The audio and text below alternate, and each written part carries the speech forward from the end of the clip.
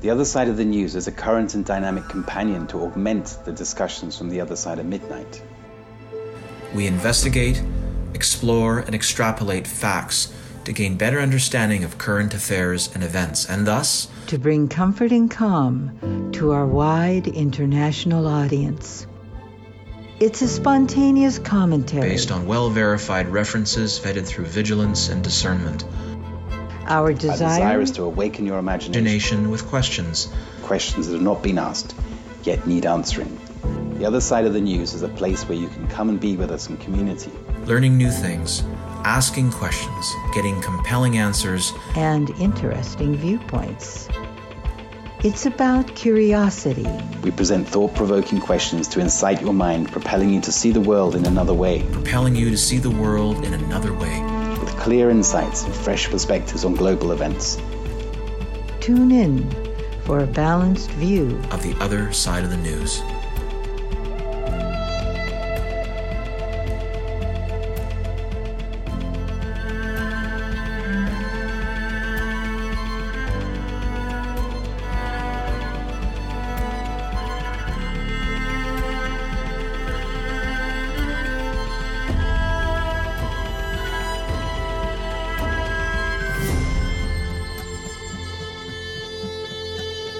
Welcome to the Other Side of the News. Our show tonight is The Fraudulent Reserve, and our guest is Clay Clark. Co-hosting with me are Timothy Saunders, Annetta Driscoll, and myself, Cynthia. So the world is speeding up and inflation is rising. People all around the world are revolting and leaders are resigning. So I ask you, where were you on March 9th, 2022? I confess, I was unaware when President Biden signed a death warrant on our American freedoms in a hush ceremony at the White House. Without the approval of the Congress, the states, or the American people. That's right, without our approval. Biden signed into law Executive Order 14067, and buried in this executive order, in Section 4, is the most treacherous act by any sitting president in the history of our republic. It all spins around this money question, doesn't it? That's the way the dark forces expect to control us. Tonight, we're pleased to bring back Clay Clark, founder of Thrive15.com, the world's premier online education platform that helps entrepreneurs, aspiring entrepreneurs, and intrapreneurs achieve success beyond their wildest dreams. Voted Entrepreneur of the Year, his watchful eye on the economics of our country and his desire for us to prosper makes him particularly suited to speak on our topic tonight. In addition, Clay's love of America and our inalienable rights to freedom drove him to organize the Reawaken America Tour, bringing together powerful speakers like Robert F. Kennedy Jr., General Flynn, Eric Trump, Dr. Vladimir Zelenko, and Judy Mikovits to break the spell of censorship and to speak the truth about the hidden agenda to undermine our freedoms and way of life. It's a real pleasure to have you join us on the other side of the news, Clay. Welcome, welcome. Hey, thank you so much for carving out time to allow me to be here with you. So, Clay, as a businessman, I imagine you're watching closely the direction that our country is going in regards to inflation and interest rates and all those factors that impact our daily lives. I find this all to be so disturbing.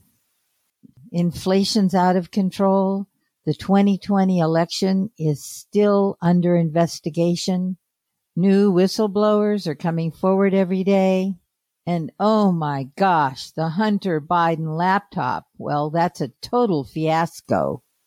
Let's face it. The corruption of our leaders, policymakers, and judges is out of control.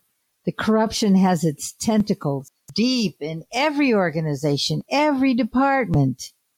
Who can we possibly trust? How do you see it, Clay?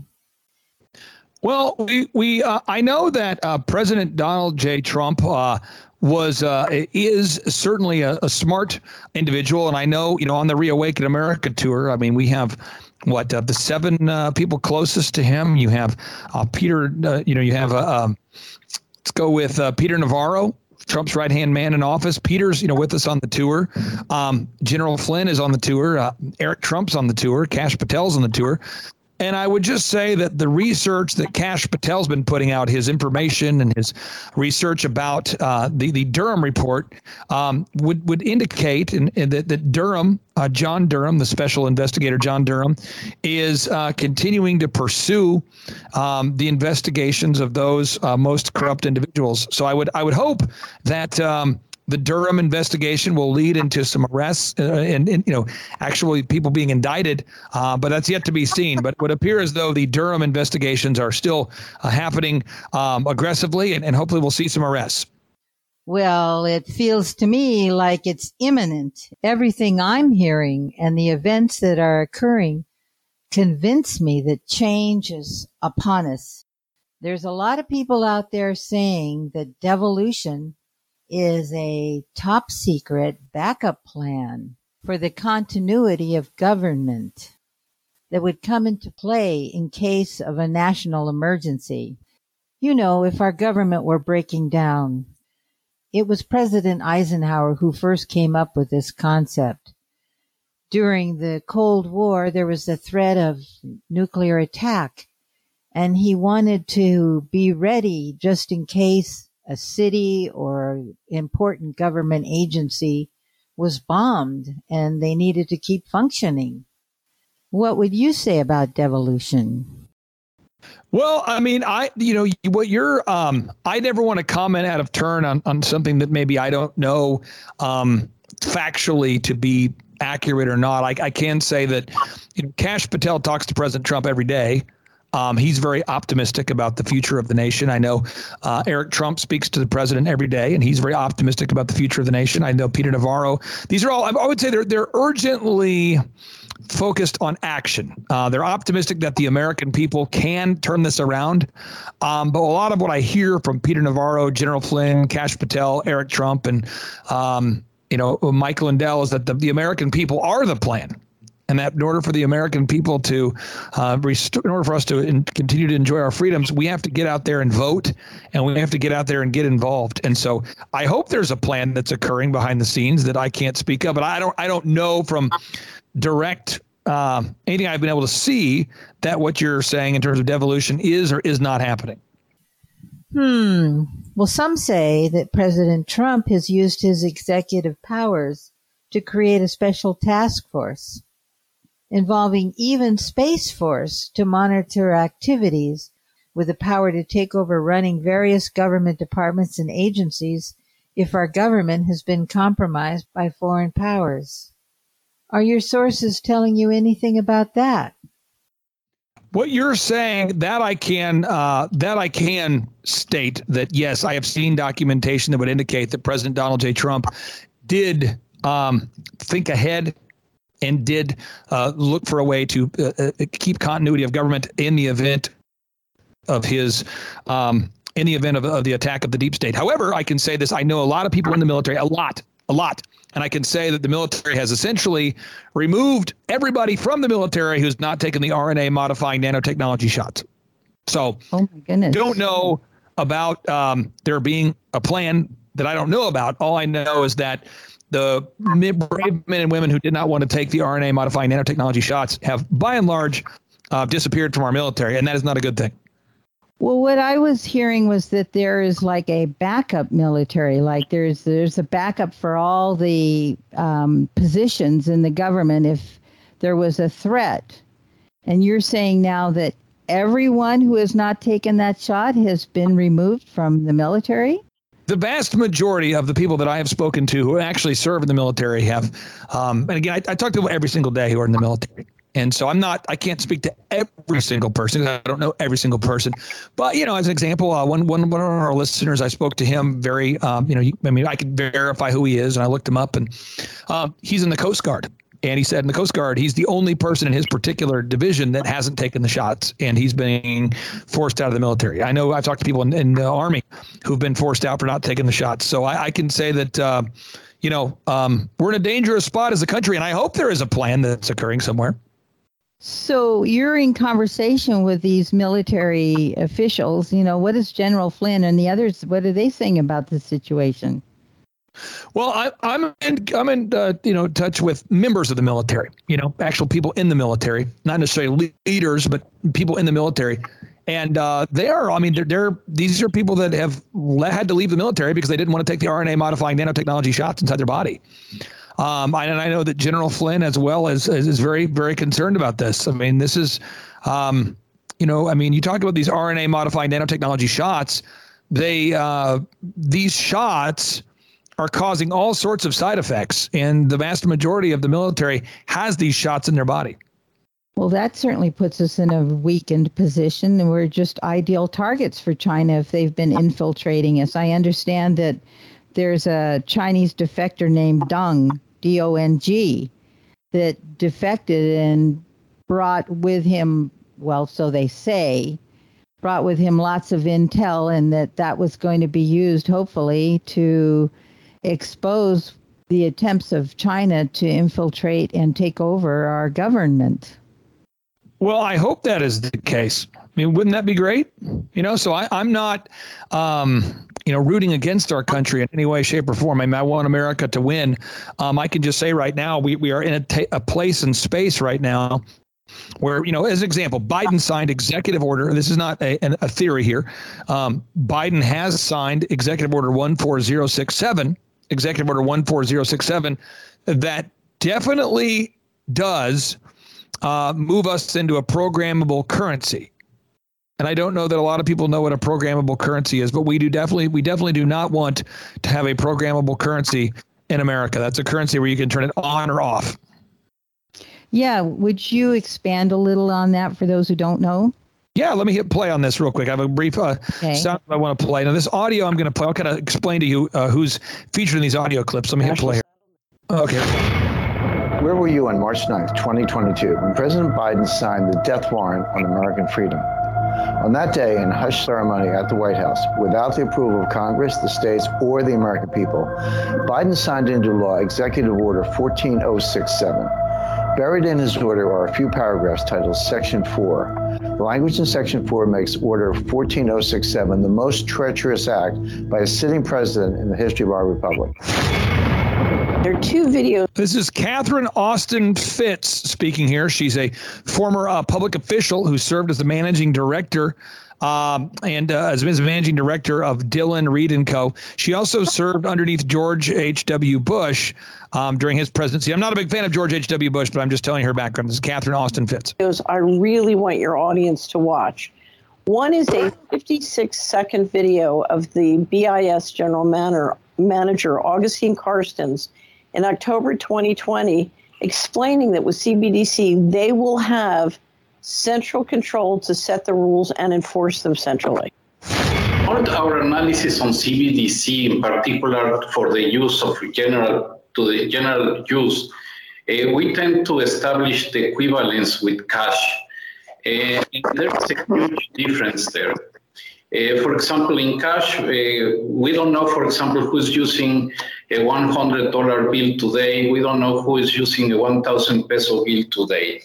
The key difference with the CBDC is that central bank will have absolute control on the rules and regulations that will determine the use of that expression of central bank liability. And also, we will have the technology to enforce that.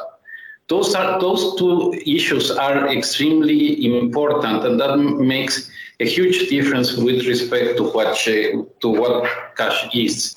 Okay, so that would be right there, the International Bank of Settlements, the International Bank of Settlements. Okay, this is their Bank of International Settlements. This would be Augustin Carstens, and he just stated how this technology works. Now, listen to Catherine Austin. Go ahead and clarify some more details. It's the only time in my life I've ever seen a central banker be 100% honest. It's quite remarkable. They're trying to put into place a digital transaction control grid, which will tell you what you can do with your money, when you can do it, where you can go. If they don't want you to be able to use your money more than 5 miles from your home, that's it. Your money will turn off 5 miles from your home. Once they get the system into place, it won't even be, I believe it won't even be your national central bank that will control. It will be the Bank of International Settlements. Inflation. And so inflation is being used to devalue and to destroy the value of the U.S. dollar right now. So we're seeing this all, does the stage be set for the Great Reset? And either A, we're going to have a great reawakening, or B, we're going to have a great reset. And I hope that we can stop this Great Reset. And I really do hope there is a plan happening behind the scenes that maybe I'm not super aware of. Well, it's really shocking to me that you say that Biden could sign this without even Congress knowing, and that we're all supposed to be under that executive order. That's shocking. Yeah, well, right now, I mean, you think about it right now, and this is not my opinion, but right now in our country, I mean, we are in a time and split space where whether we agree with Joe Biden being the president or not, he is printing money and he is destroying the value of the dollar. And we are seeing shelves becoming bare, and so Biden is doing something. I'm not saying that he has the authority to do it or that I agree with him, but it's happening. And I really do hope that there is some sort of plan behind the scenes that's taking place, be that it's pro-America, pro-liberty, pro-sovereignty, because what is actually happening behind the scenes right now is I hope it's positive, because what you can see, this Executive Order 14067, it goes in on December 13th of 2022. It goes into effect on December 13th of 2022. So does that mean all fiat currency is going to be gone? We're just going to have digital currency? If you read the language in Section 4 of Executive Order 14067, it indicates that we would be moving into a 100% digital currency on December 13th of 2022. That's what that indicates, yes. Oh, my gosh. Well, what can stop him? Well, A, you hope that something like devolution is occurring. B, I think most people have no idea this is happening. That's why shows like yours are so essential. I mean, people need to go to rumble.com tonight and search for Executive Order 14067. Everybody needs to do it. I mean, you need to go up there. You need to read it yourself.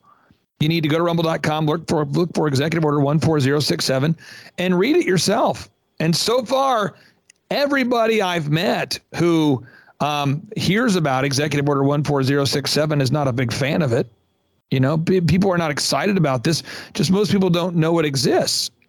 No, I hadn't heard of it either. And it's even stranger to me because when I see this person that calls himself Biden, he doesn't look anything like the Biden that used to be.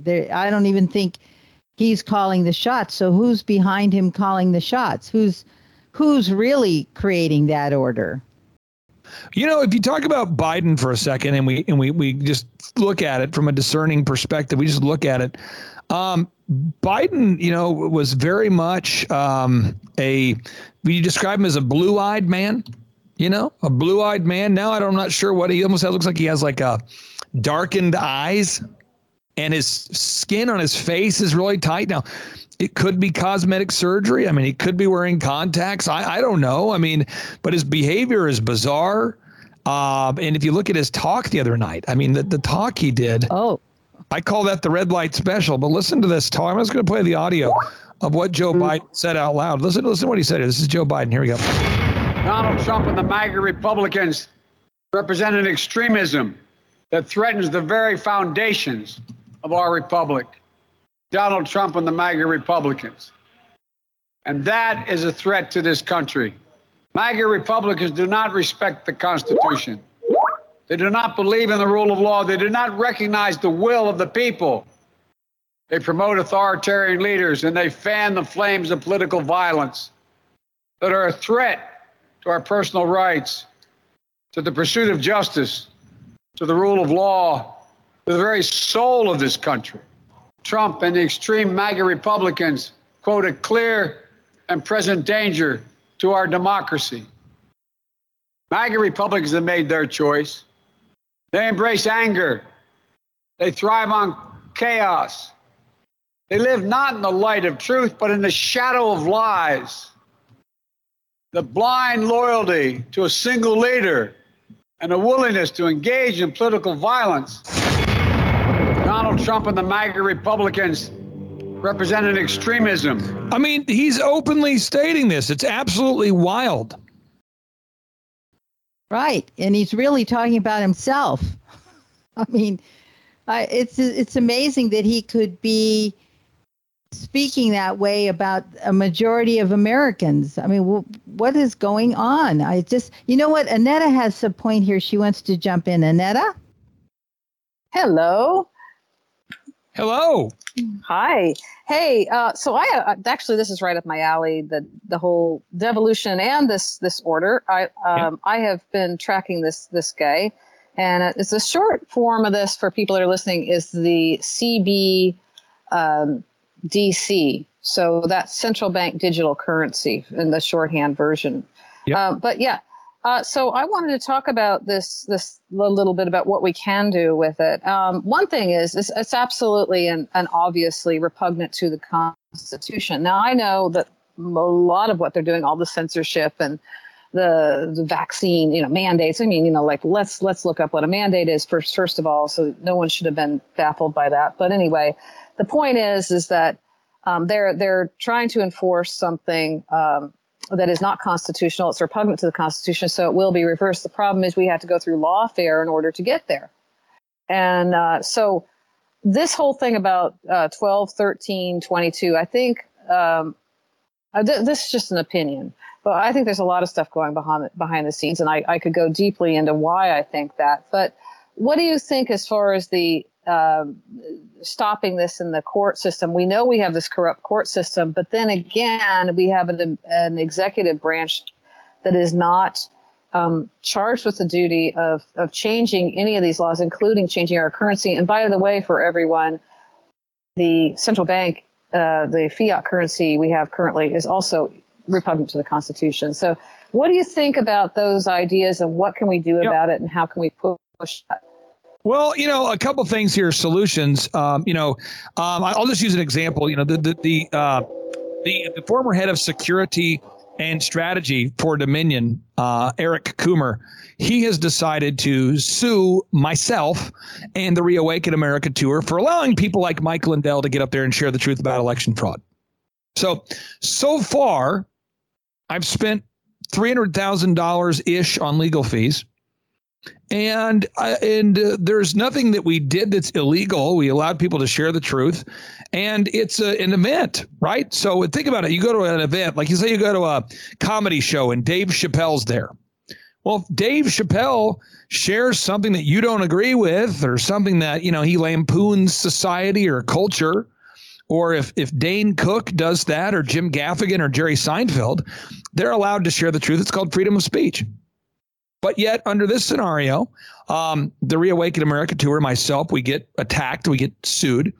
And now $300,000 later, we're still in the lawsuit, even though there's no constitutional basis for it. Furthermore, the person who's accusing us of defaming him, Eric Coomer, he openly drove a moving vehicle into a parked building while intoxicated, and he lied to police about it. The police were wearing a body cam. They caught the whole thing on film. And yet this man, who publicly attacked President Trump and Trump supporters on social media, still is allowed to sue people for defamation. So we're living in a very odd time in American history, and a time where I really do believe we have to get back to the gold standard. We have to get back to the God standard, and we have to get back to our Judeo-Christian principles. So I do hope that the wheels of justice do turn out in our favor. And I do know that Kash Patel, who is on the Reawaken America tour, has a lot of faith in what John Durham is doing and exposing through his investigation. So we're going to keep praying for John Durham. I totally agree with you on the John Durham part. I have been banging away about John Durham for years, and people think I'm nuts, but I don't think so. Actually, it was really interesting what happened with this whole Mar-a-Lago thing. I don't really want to go down that rabbit hole right now because we don't have that much time. But there is a lot that's being revealed that shows that this thing might have been a counterintelligence. I would remove might if it was my opinion. But anyway, that's very, very interesting going on around that. I wanted to also mention about some of the illegal things that, like you say, they're just running roughshod over people. Today, my good friend here, Cynthia, actually had an experience where she was dealing with a tech person, and she was trying to figure out why this website wasn't getting any traction.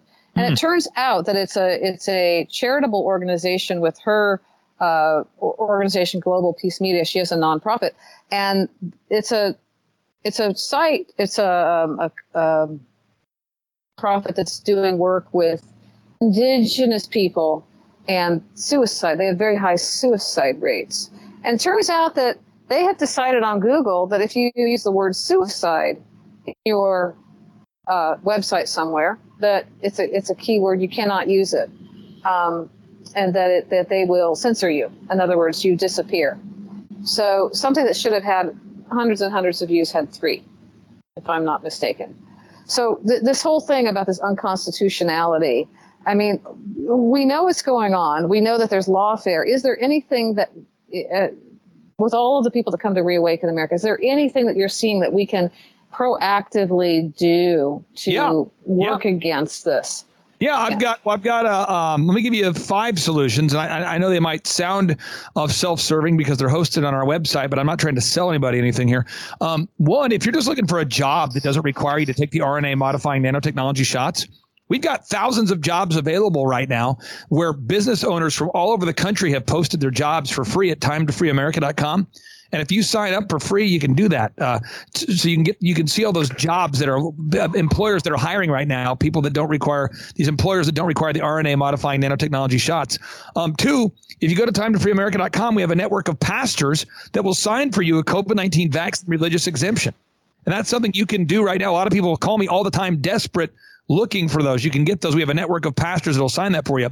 2, if you're looking for 3, if you're looking for a doctor that doesn't require you to take the RNA modifying nanotechnology shots, a doctor you can believe in, you can go to timetofreeamerica.com and click on the button that says doctors you can trust.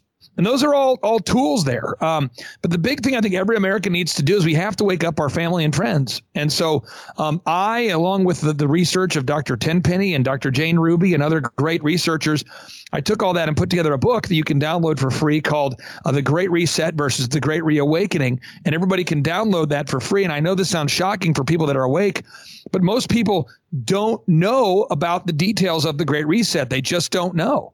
And so you can download that PDF for free tonight. You can read it. You can share it with your friends. We have to wake up as many people as possible. So again, I just encourage everybody, get involved. And that's why we do these Reawaken America Tour events. It's because we want to share the truth, but we're talking hundreds of vendors. We're talking lawyers, doctors, attorneys, employers that all come to these events because they're looking for people to connect with them. Attorneys are looking for other attorneys to fight back. Doctors are looking for other medical professionals to join them in their quest to fight against medical tyranny.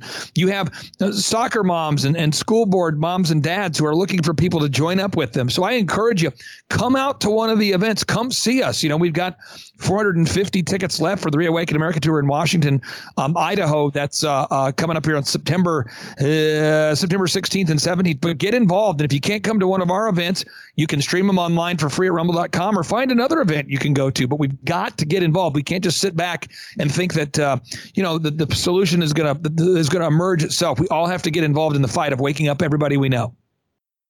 Wow, I couldn't agree more with that.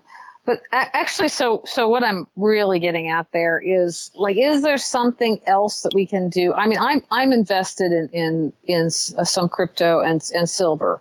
is there other things maybe beyond that we can do to fight back against this currency thing? Because this is social credit. We only need to look as far as China to see how this works out. We know that, from the truckers in Canada, that we see how they can shut it off. They can shut our bank accounts off now. I've had it happen. If you're one of their targets, they already have been doing that for decades, actually. But now it's getting right up front. They don't care about this. Is there anything else that you would suggest to people, what they could do with that? Other than, just we everybody right now from a financial perspective, in the best case scenario, in the event that President Trump returns to office, he's going to have to get us out of the central bank, right? We've got to get out of the central bank. So I would recommend you buy gold and silver. And I'm sure you guys have your own show sponsor, and I won't ever mislead your listeners. I buy my gold and silver from a guy. It's a bh-pm.com. So I used to buy from Goldline. I was very happy with them. I currently buy all my gold and silver from bh-pm.com. And that's just because many people I know and trust buy their gold and silver from bh-pm.com. It's like Beverly Hills Precious Metals. The other thing I would say is you need to be able to have enough food to make it. I don't have a promo code set up with My Patriot Supply, but you're going to have enough food, because in the event of a supply chain collapse like you saw in Sri Lanka, you're going to want to have the right principles, the right mindset, and food. Right? Mm-hmm. So we need to make sure we're prepared for that. So I encourage people, if you want to learn how to grow your own food, we have a neat video we put out that you can watch at timetofreeamerica.com. on the button called How to Grow Your Own Food. So I would recommend that you have the food, your currency situation set up, and I would recommend that you are spending every waking hour you can waking up your family and friends. Okay. So I want to talk a little bit too, in a little bit of time I have here with you about this actually. Oh boy, that speech, the dictator standing there pounding at the pulpit with the blood red background. I find it, besides that it was disgusting, and it was completely self-descriptive, which is typical of a criminal, right? They'll always accuse you of what they themselves are engaged in. We already know all that, but at least the people that are paying attention do. The thing is what I found fascinating and interesting, and I see a little fissure here, and I just wanted to get your opinion. When that speech went off, the mainstream media declined to broadcast it. We were seeing it through other stations, say, some of the like Right Side Broadcasting or things like that, OAN, but not on CBC, not on ABC and NBC and all those guys. Do you see anything else like that going on? Do you see any hope in that? I found that quite interesting and positive. Well, the positive things I've seen is, I did see that, true story. Joe Rogan did an interview with Aaron Rodgers, and during the interview, he told Aaron Rodgers that he needs to vote Republican. I mean, that was pretty powerful. So that's a thing. Another win would be, Zuckerberg openly admitted that the FBI was trying to subdue to basically make the Hunter Biden laptop story go away. That's a fact. He was telling Zuckerberg openly stated that the FBI wanted the Facebook to censor the Hunter Biden laptop story. That's a fact. Robert Kiyosaki, the best-selling author of Rich Dad Poor Dad, he's now openly talking about the Great Reset. He's one of the best-selling authors of all time. He's talking about the Great Reset. And the major media outlets, I think, were just so disturbed by Joe Biden. Even Democrats are disturbed by Joe Biden. 9 out of 10 people have stopped watching CNN, according to the last research I saw there on the ratings. And I would say the average Democrat is embarrassed by Joe Biden. And so I think the mainstream media thought, we can't televise this. We can't put this guy out there for the world to see. So I do see that as an encouraging thing. And I also would say Dan Bongino, the talk show side, he came out to admit that he should not have taken the COVID-19 shots. He actually said, and I quote, "Taking the COVID-19 vaccines was the worst healthcare mistake I've ever made." So, more and more people are sharing the truth, and I hope it's, just enough, just in time. Right. Yeah. And he was very clear, Dan Bongino, about that regret. He says the most regrettable decision I've ever made in my life. That's very strong. So, yeah, I do think we're seeing stuff. I personally, maybe I'm just wearing rose-colored glasses, but I do see that there's a lot of waking up going on. There's a lot of people that are seeing that the names that count for those people are starting to step forward. So I'm positive about it. This banking thing, of all the things, that makes me the most nervous. This has always been, where I started from was central banking way back, and we know that the banking is the foundation of all of their nefarious activities. So just everyone stay alert and protect yourself, like what Clay was saying. Please, if you have any cash, put it into silver or something like food, something. And I'm a pet owner, and I will say the other thing, and I live in earthquake country, and be sure you don't forget them.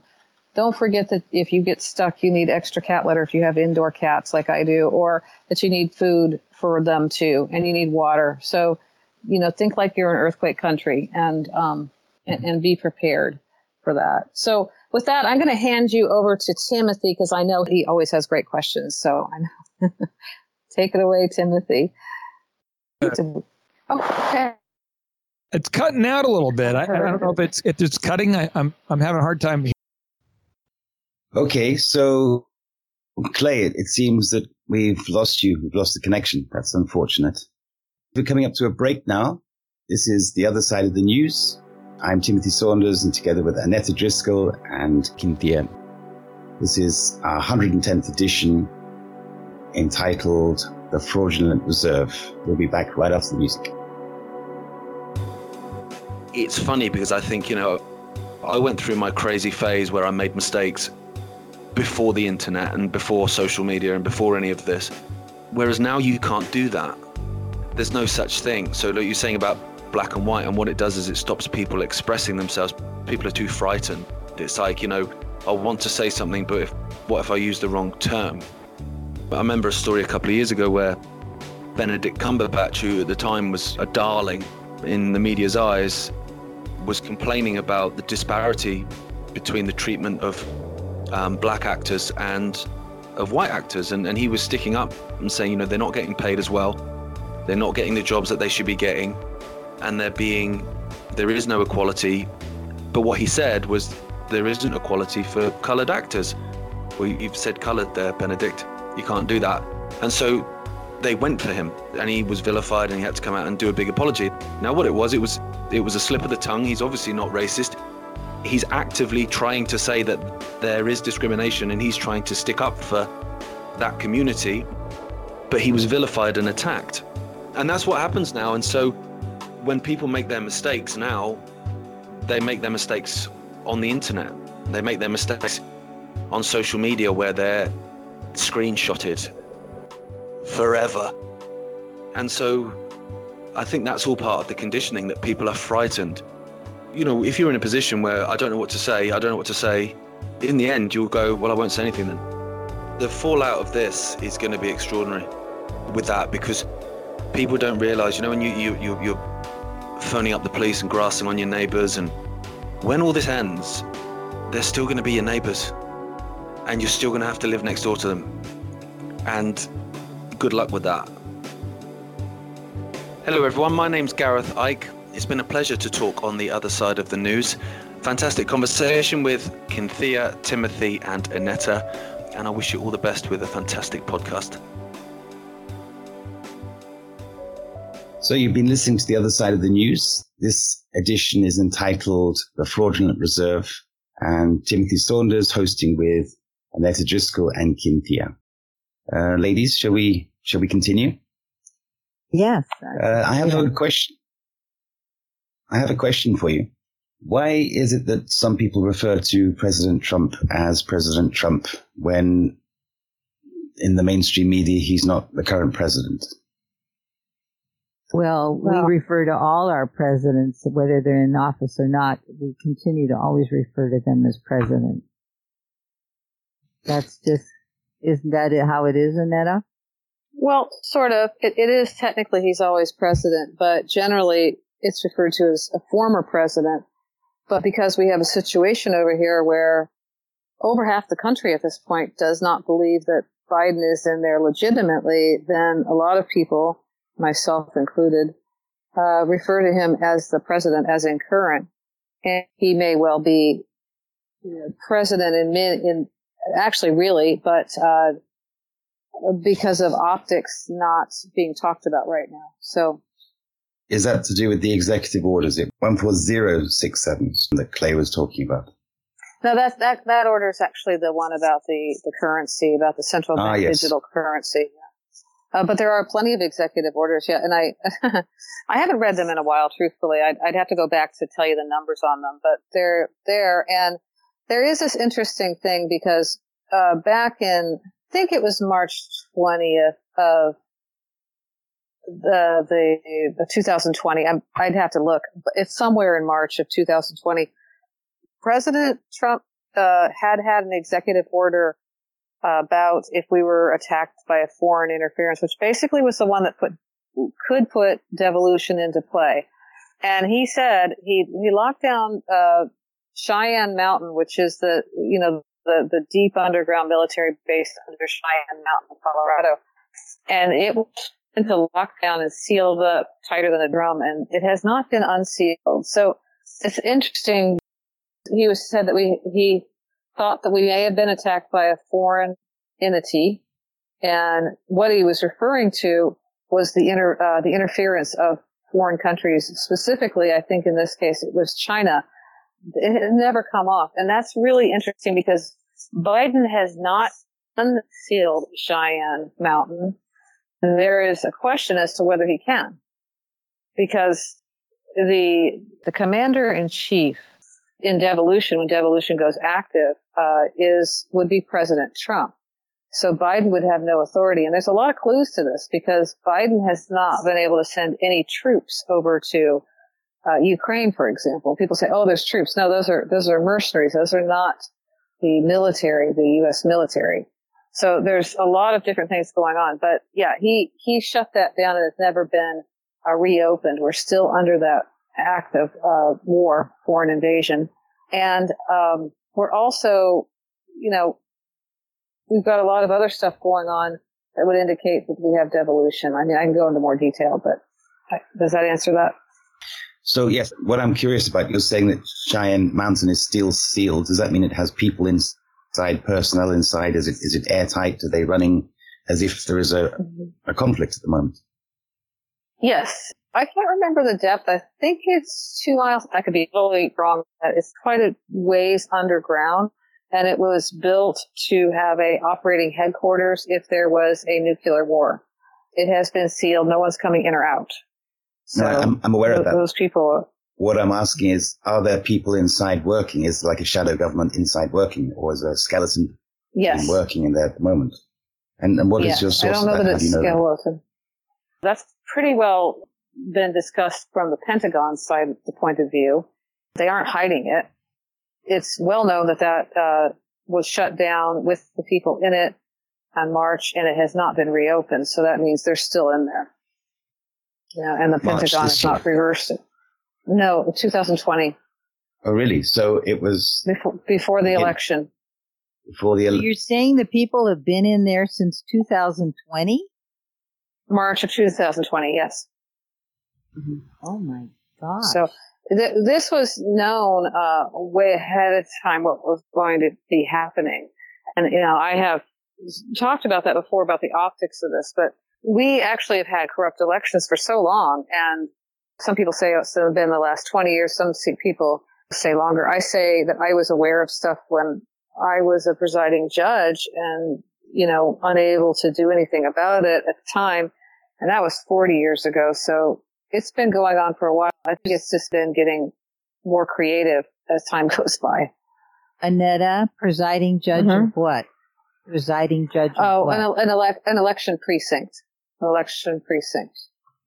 And every precinct has a presiding judge, the person who determines if everything's up and legit in that precinct. If there's any dispute about registration, voter registration, or who the person is. Of course, back then, we actually had books with signatures. People came in with IDs. They had to match the ID to the voter registration. And we did not have mail-in ballots unless you had an absentee ballot, which you had to request. And then you had to have a valid reason why you had to have an absentee ballot. You were unable to vote because you were out of the country or you were infirmed or something. So you had to have a reason to even request a absentee ballot.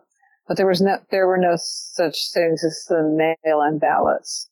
And we know from Washington, ever since they put the mail-in ballots in, there's been no Republicans elected in the state of Washington. It's pretty obvious. That's since, I think, 1986. These things with the executive orders that Trump placed in is very interesting because there are many orders that would be not so great for the Biden administration, but they have not reversed those. They've reversed some things. They tried to reverse all they could. But there are some things that I'm not sure why they haven't been reversed. Is there something in there that doesn't allow for the reversal, or is it that he doesn't actually have the power to reverse it? It's a mystery because there's quite a few of those. And this would also, again, lend credence to the idea that devolution is actually in play and that we're in a really strange place. And this worldwide, too. I was, looking at all the things that are happening right now. Okay.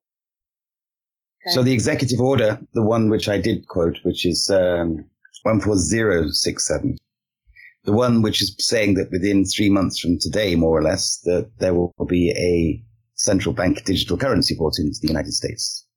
And correct. If that is out in the open, are people talking about that over there?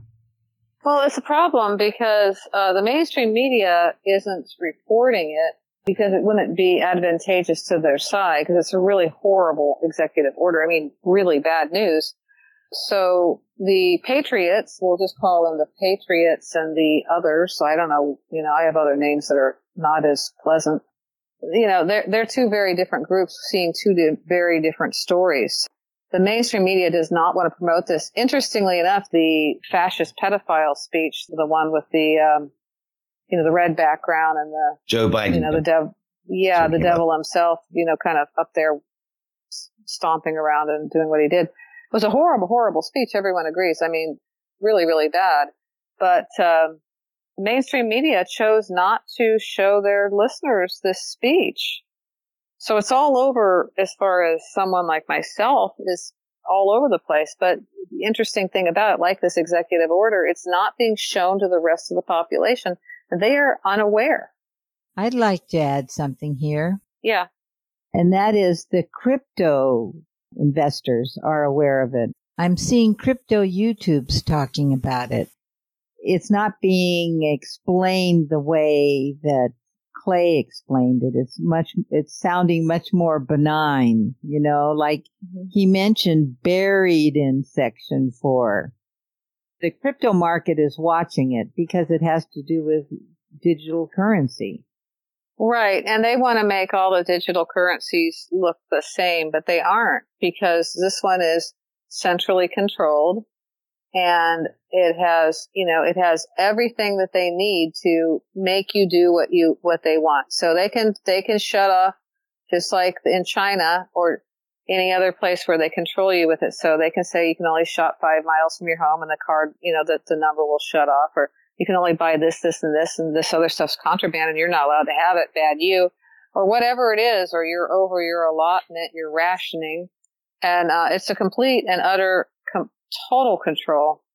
And, of course, one of the things that's going on right now that's pretty obvious is that they're trying to make everybody so poor that not only are they forced into the new system, the Great Reset, which is hand in hand with the central bank, but they also want to take away any assets you have. So you cannot own property or a car or, anything else. You would be, not able to. Everything will be stripped away. You'll be so destitute that you'll have to give way to them and all that. That's their plan. So, and this currency is absolutely a part of it because they can totally control everything from that currency, which is very different than the cryptocurrencies.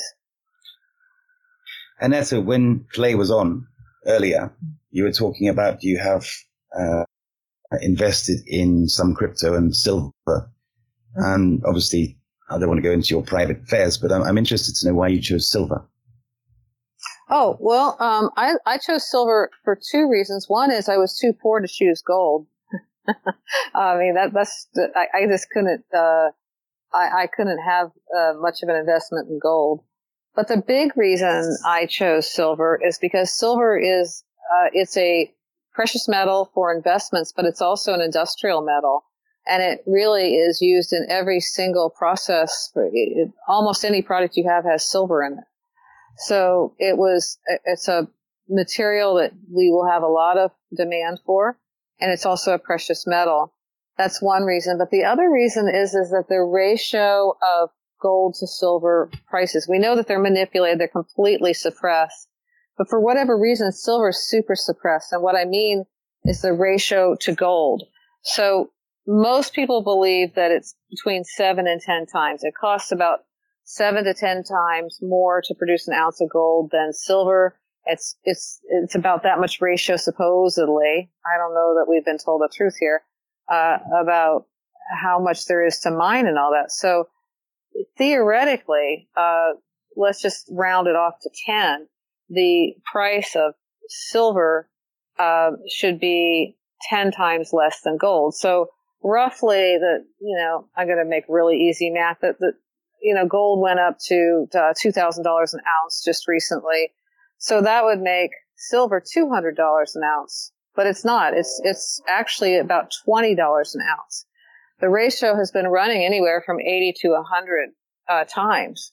So when the deregulation or the artificial suppression of the price, I believe that silver will climb at a much greater ratio or faster pace than gold when this lets go. So that's why I chose silver. Does that answer that? Well, that absolutely. And I think that when I've been doing some research myself as well, of course. And the other thing, of course, is if you can, in a future world where if you don't have greenbacks in your pocket and if you don't buy into the central bank digital currency, then to carry even a small amount of gold in your pocket would be potentially dangerous. Whereas if you carry a small amount of silver, then you could exchange it for sort of far more everyday items than gold would buy you.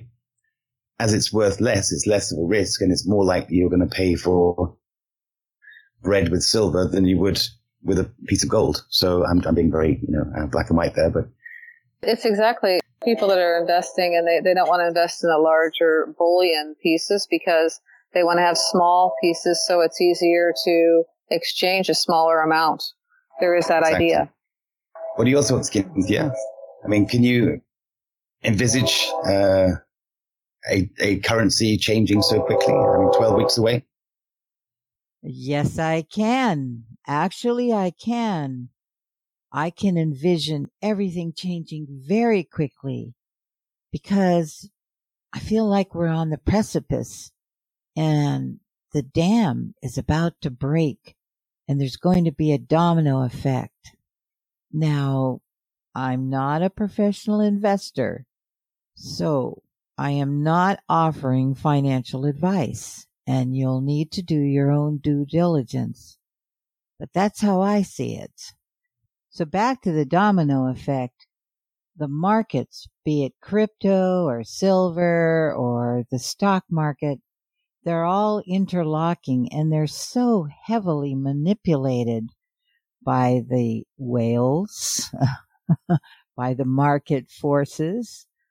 And it's inevitable that one changes, they'll all change. And it can happen swiftly. That's how I see it. It really can happen swiftly.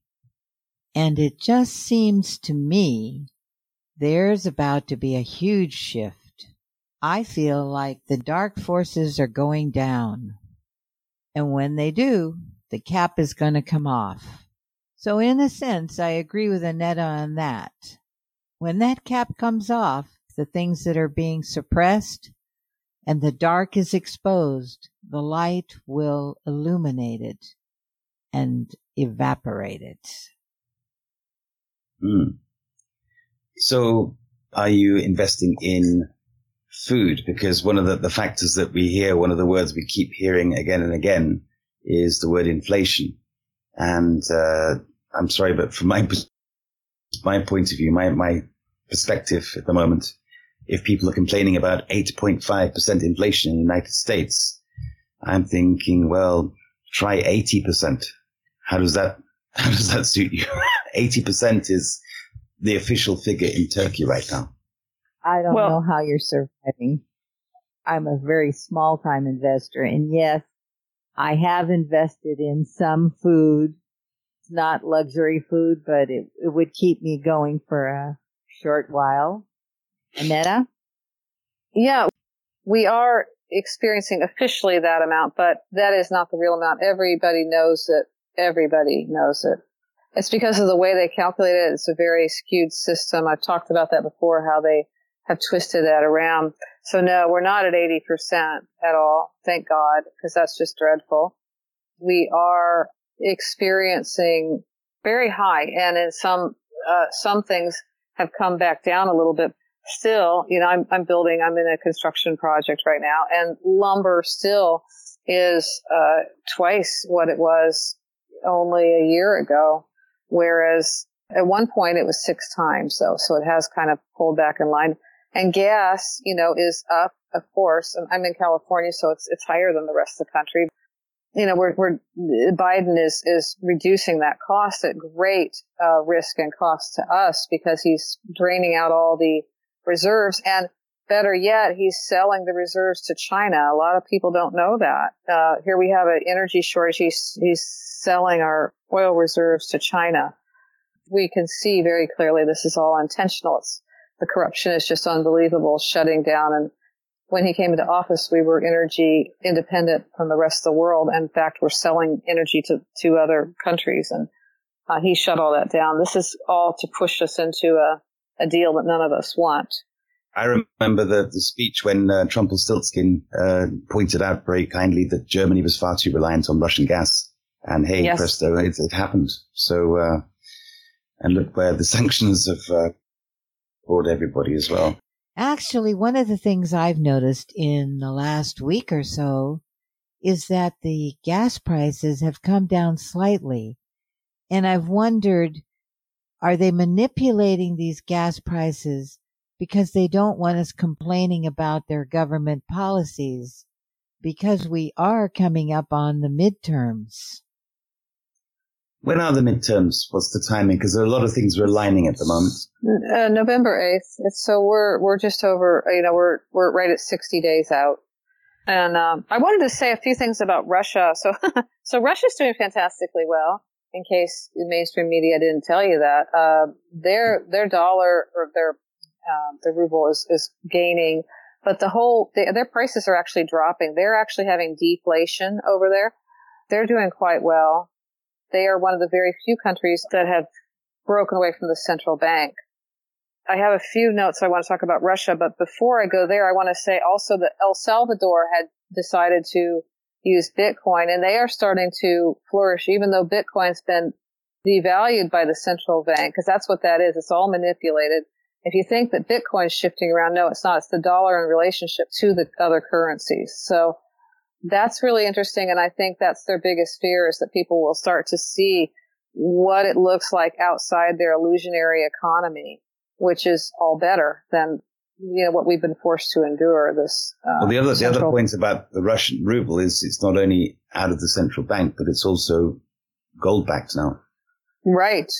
So, and they're also working on a stable coin that's pegged to gold. Russians are. So they're looking at a cryptocurrency pegged to gold. And there's a bunch of things going on with them that are really interesting. Russia's top banks have started lending out yens. I don't know how to say that. To Chinese yuan. Do you know how to say that correctly? I don't. And, I'm not going to go for it. Okay. I don't accept that challenge. Okay. But they're transferring China's currency outside of the SWIFT system. So Russia has all of this Chinese currency, and they're transferring it outside the SWIFT system. This is a nightmare for the central bank. This is exactly what they don't want. And at the same time, the Russian finance ministry considers it reasonable to create a gold yuan reserves. So these are all things that have come out this week that have to do with the Russia and the banking. So we're up on a break here. We'll be right back. Tonight's show is the Fraudulent Reserve. Our special guest is Clay Clark, and I am co-hosting with Timothy Saunders and Cynthia. We'll be right back. This woman named Violet, she's got a 16-year-old son who's autistic. And she kept trying to file for an exemption for the mask. And the teachers were, they refused, and they were really right up in his face trying to keep this mask on him all day because he was clearly uncomfortable and agitated with it. Well, he got to a point where he was doing physical harm to himself, so he had to be placed in a mental institution. So Violet decided to go down and acquire the bond of her superintendent, the assistant superintendent, the treasurer, and the assistant treasurer. And this superintendent turned out to be bonded for $4.6 million per claim. So Violet went ahead and served this woman a letter of intent to file a claim against her surety bond. And when you file a letter of intent, you basically have to list their violations. And in this case, she had concluded that this woman had broken 27 state, federal, and international laws, including color of law. And she served this woman along with 10 other friends per claim. $4.6 million per claim. Wow. So we're looking at 40 plus million in potential liability. So needless to say, the superintendent went on the run. This was over the Christmas break. And she tried to call the police. She tried to get the sheriff involved, and she literally went missing for a week. Oh my goodness. And when school came back in session, Violet went ahead and served her in person. So 6 days later, so what you have to do is you have to give them this letter of intent. And in that letter, you have to declare what you want them to do to resolve the problem. So she asked this superintendent to, 1, drop the mask mandates, 2, admit that she was wrong when it came to her son, and 3, to resign. The woman did nothing. So on day 6, Violet went down and filed the claim. And this claims adjuster really had no idea what to do. They're looking around for the forms like, oh, this has never happened. Geez. Right. And so Violet went and filed the claim. The very next day, they had a private meeting, but it was recorded with their counsel. And we have their counsel on record communicating to the board of directors. They actually used the phrase, we should buy some more beer and heroin because you guys are in deep trouble. We had to stop all state and federal funding. They had to drop all the mask mandates. They had to start calling in parents to assist because they couldn't pay their teachers. And they left the superintendent out to dry with this $4.6 million in liability. So a week later, Violet felt quite guilty, and she had gotten what she'd wanted. They had removed the mask mandate. So she went ahead and she retracted her claim out of a measure of good faith to let this woman know, hey, I do have this power. I don't intend to overuse it. You need to back down. Well, what did she do? She went right back to her old ways, put the mask mandate right back in place, and acted like nothing had ever happened. So Violet went ahead and filed another claim because she can, and the problem is not resolved. And anyone can do this. Anyone can do this. Hi, this is Mickey Klon, and it was such a joy and pleasure to meet with Cynthia, Annetta, and Timothy on the other side of the news.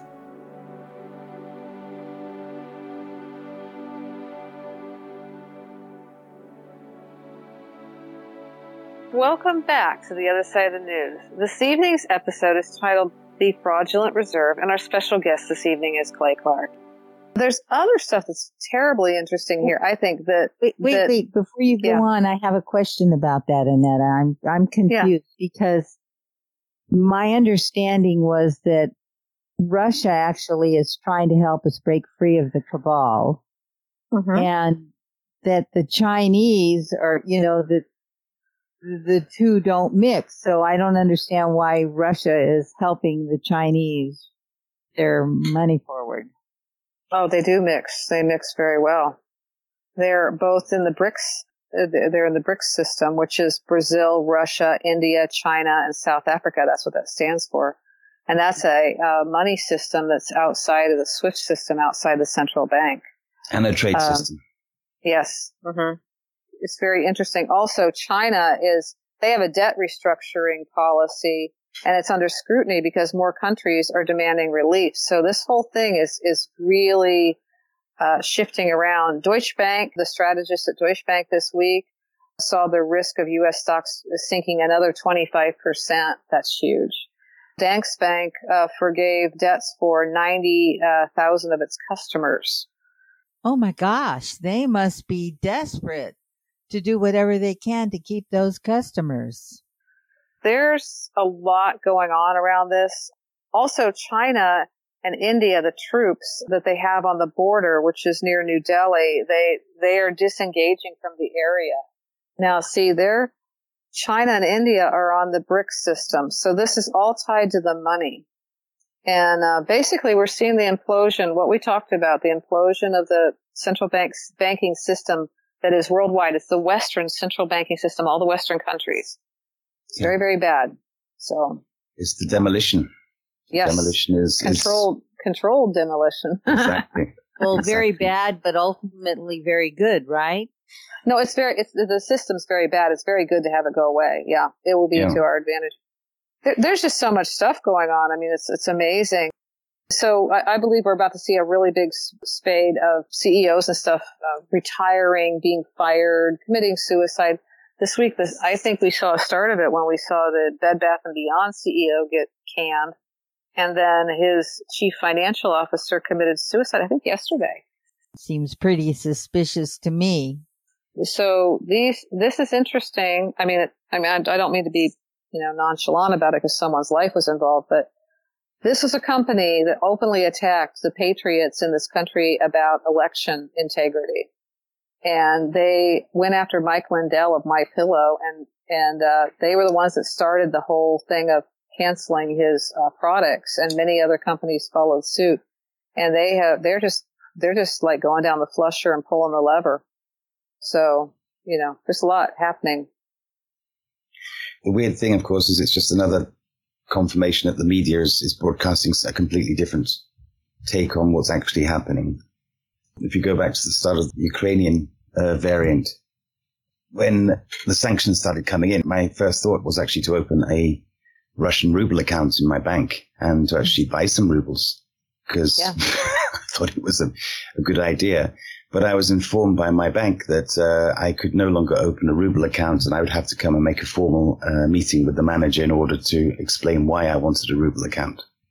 But if I had done that, my investment would have grown many, many fold in just as many months, 3 or 4 months. It's ridiculous. But of course, if you watch the mainstream media, it's obviously the terrible, the dirty ruble, the disgusting Putin, and everything is bad. And it's a terrible thing. You should hang a flag on your Facebook page and so on. I mean, again, I'm not trying to be nonchalant either because people are losing their lives. Many people are losing their lives in this conflict, but it's not what it says on the tin. Absolutely not. It is a political war being fought for financial reasons. Right. And, we've talked about for a long time about this whole thing with the Ukrainian situation, and that this is not a war. It was a special military operation. And anybody who studies any of this would know that, because the first thing you do when you go in and you want to take down your opponent, you take down the infrastructure. And the Russians have assiduously, avoided doing any of that. Very much so. First thing they went into that nuclear power plant to protect it. And the Ukrainians are shelling it, which is incredibly dangerous, and for people that want to say that this war started in February of this year, au contraire, au contraire. Let's look at what really has happened and let's see who set this up. It was Obama, and there's Victoria Nuland talking about, she's talking about this, and from the UN and all of this. It's like, no, this war, and Zelensky's been killing his own people, the Russian people within his country, for 8 years. Donbass. Yeah. Mm.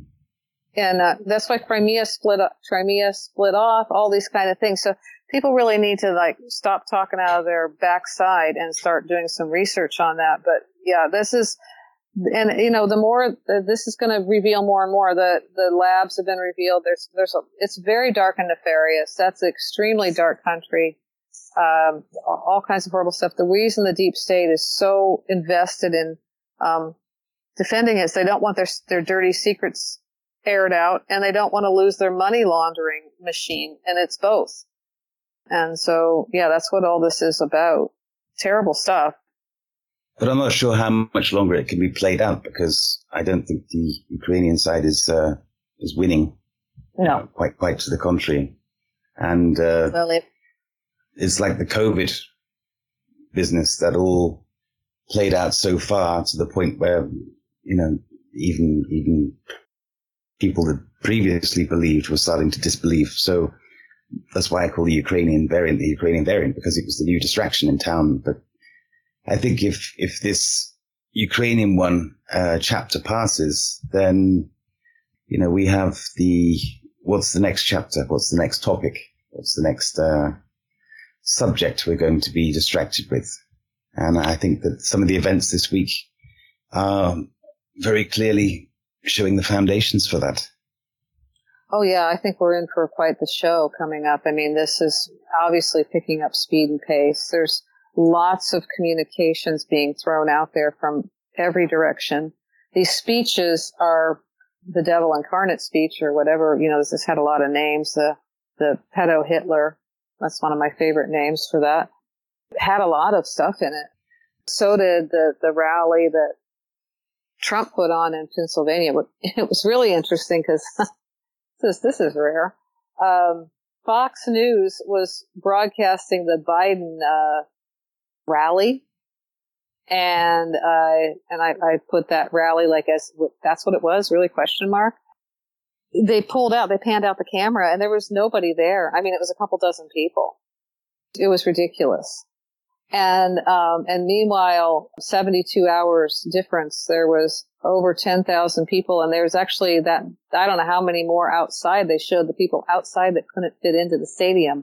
And these people were really, you know, animated. And the people at Biden's looked like the crypt. They were all in the crypt. So we're being shown a lot of things right now. And a lot is going on. Financially, a lot's going on. And a lot's going on politically, and there's a lot of mudslinging, but I truly believe we're gonna have a lot of reveals. I mean, I could go on about that. Pull out my tinfoil hat. Well, the other speech, which I already mentioned last week, was the one from von der Leyen, the leader of the European Union, and she was basically setting out how Europe should suffer in order to support Ukraine. Europe should be cold because, well, there's not enough energy or gas to support. I mean, I think seriously, if we are to believe what the various European states are talking about, there isn't enough energy to get through the winter at the moment. So who is going to suffer? Are the people going to suffer? Is the industry going to suffer? If you take Germany, for example, as one I singled out myself, is, you know, this gas Nord Stream 1 pipeline is now being stopped, so they're down to their reserves or whatever else they can get from other sources. Germany is a massive industrial country with, you know, very successful companies. List how many you want to talk about, you know, Miele, Bosch, Siemens, Mercedes, BMW, Audi, Volkswagen, etc., etc. You can just list them endlessly. Very successful industrial companies, but if they don't have energy to work, that's going to massively change the face of Germany. And if the people cannot work, they cannot earn money. So, ... what's going to happen with Germany in the next few months? It's also a cold country. It's cold. Winter. Yes, it is. I think that they're going to see an uprising of the people. I mean, there's uprisings. That's another thing. The mainstream media is not reporting on all these uprisings and all these governments. You know, they didn't even mention that all the Japanese governments stepped down. Governments are stepping down all over the place because they don't want to talk about the failure of this, you know, this whole system. But I did want to say something really funny. I thought it was really funny. I thought it was hysterical. So I call her Corinne cringe. Jean Pierre, the one that's supposedly the White House presser secretary. And she was talking about the situation with Germany, and she was saying how the Nordstrom pipeline had been shut down. And I thought, really? Is that the one next to Dillard's and Macy's? I'm like, she actually said that. I'm not kidding. I'm like, no, it's not the Nordstrom pipeline, okay? It's not where you go and get your cute little dresses. And wow. And that's supposed to be the president's secretary or press secretary. Wow. We're really seeing something else going on here. So she's playing word games. She's that, I was going to use a bad word, but yeah, she is that dumb. She's really, this woman is daft. So, there was an interesting little thing that came out today. They had all these pictures of, basically it looks like the freaks of nature, that are all White House, people that they've hired because of their diversity, they say. Well, I prefer to live in a meritocracy where the best people get hired, right? Not because you're the weirdest freakoid, That's how they're hiring people. So I believe it's a show, but that's me. I'd like to point out that this inane stupidity runs across all races. In the town of Braddock in Pennsylvania, which at one time was a booming town of over 18,000 people, when they lost their steel plant, when it closed and laid off all the residents, its population went down to 1,400. Get that, 1,400. Anyway, John Fetterman, a privileged adult white kid who never worked a day in his life and went to Harvard and has been supported by his father with over $50,000 a year, saw an opportunity. He dressed himself up in a hoodie with his stylish tattoos and ran for mayor and won by a slight majority, claiming that he was one of them and he was going to turn the town around. Well, what happened? During his time in office, he attended one council meeting and did nothing to address any of the problems going on, especially the huge drug problem. Instead, he campaigned on climate change, art facilities, releasing criminals from jail. That's right, releasing criminals from jail instead of addressing the drug problem. He did nothing to create a functioning system for that town. Anyway, Fetterman failed demonstrably as a leader. The problems of that town escalated to the point where this town, with less than 1,400 population, the lowest population ever, now has a higher murder rate than Honduras. And if that weren't enough, he used that failure to jump to a midterm bid for Senate. On top of which, he had a stroke, and now when he's being challenged that he couldn't carry out this job, he's pulling out the sympathy card, trying to hush anyone who would oppose him becoming a senator. Imagine if he actually got elected as a senator with absolutely no qualifications, no success behind him, only a train wreck of failures behind him. But there he is. He's in the midterms for senator. It's hard to believe, really hard to believe. There's some other stuff too. Did you know that the chief clerk for the Chief Justice of the Supreme Court resigned this week? No. That never happens, okay? Never. Stuff is about to really hit the fan, I'm telling you. Every sign is out there. Yeah, that happened this week. So that's a really big deal, which no one's What did bothering. he give his reasons?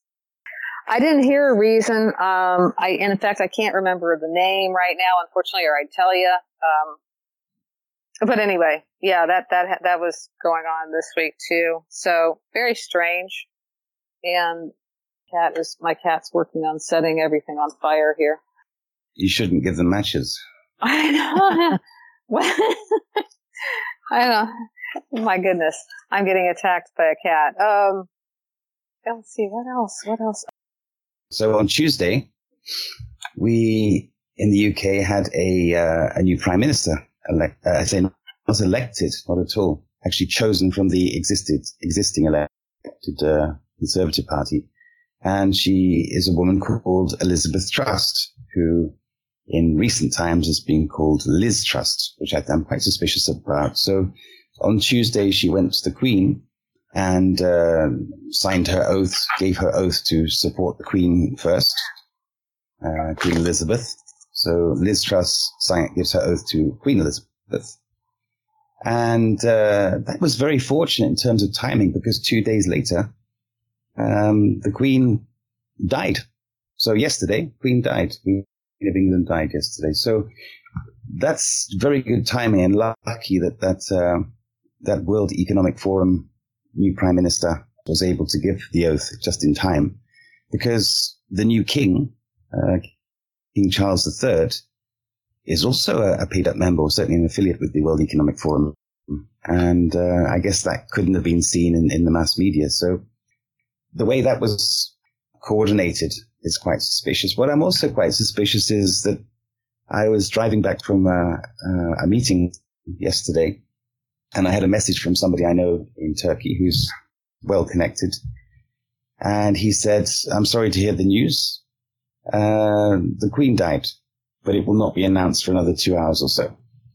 So I knew that from this source at like 4:25 in the afternoon, British summer time. And then it became official at 6:30 or thereabouts in British summer time. So again, I'm a little bit suspicious about the timing as to why the delay. I even called my mother and I said, "Did you hear about the Queen?" She said, no, she's still alive. She's fine. She's just under medical observation. I said, "I think she's gone beyond." I'm not laughing at her death, but it's just bizarre how and why would these facts be played with? Any thoughts? Well, I'm going to sound like really very tinfoily hat here, but I think she's been dead for quite a while. And I think they've been waiting to announce this. She has not made any public appearances. They've actually been pretty straightforward that some of the appearances she made were CGI appearances. Yeah. So, we know now that they can do all this anyway. So we really don't know, it's maybe she was, maybe she wasn't. So the numbers are incredibly important to the cabal, and they never are random. For an example, her death is in September, which is a 9, and she was 96 years old. That's a 996. They invert their numbers, so a 9 counts as a 6. So that's a 666. Prince Philip died on the 9th of April, and he was 99 years old. So there's another 999, and there you go, 666. So that's interesting in and of itself. But I find that it's a more interesting number to me was that the pandemic was declared as a worldwide pandemic on March 11th, 2020, which is 911 days. So that's 911 days from the death of the Queen. Interesting, because that's a really big day for them. And then another one that I find fascinating is 1776. So the year that we declare our independence, the same number, 1776, and that is how many days since the very first posting on the Q Intel board. And there's a lot of stuff about the Queen there. So the pretty interesting things definitely, starts to look like, this may have been planned. 24, yeah.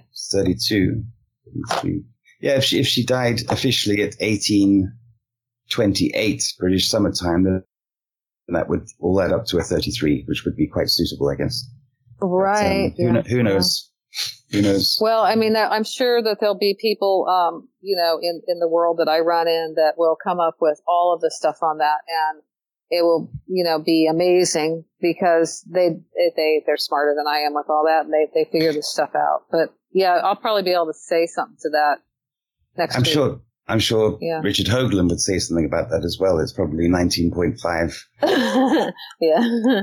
Well, there is a lot going on with that. And he's always talking about the numbers in NASA, how NASA's, ritualistic around the numbers. Yeah, NASA is not a good organization. Well, I think just one thing I'd like to say very quickly is that if you start looking at the number of leaders who are affiliated one way or another with the World Economic Forum, which is blatantly stating how they believe the world should be in a very short number of years from now. And it's not a good way to go, I don't believe. But I mean, if you look at the Ukrainian conflict, you remember there was a whole deal about Finland, Sweden, should they not join NATO? And Turkey was blocking them for a while, and so on. It's another whole conversation. But if you look at those young leaders, they're both affiliates of the World Economic Forum. Macron, obviously. Mm-hmm. Trudeau, obviously.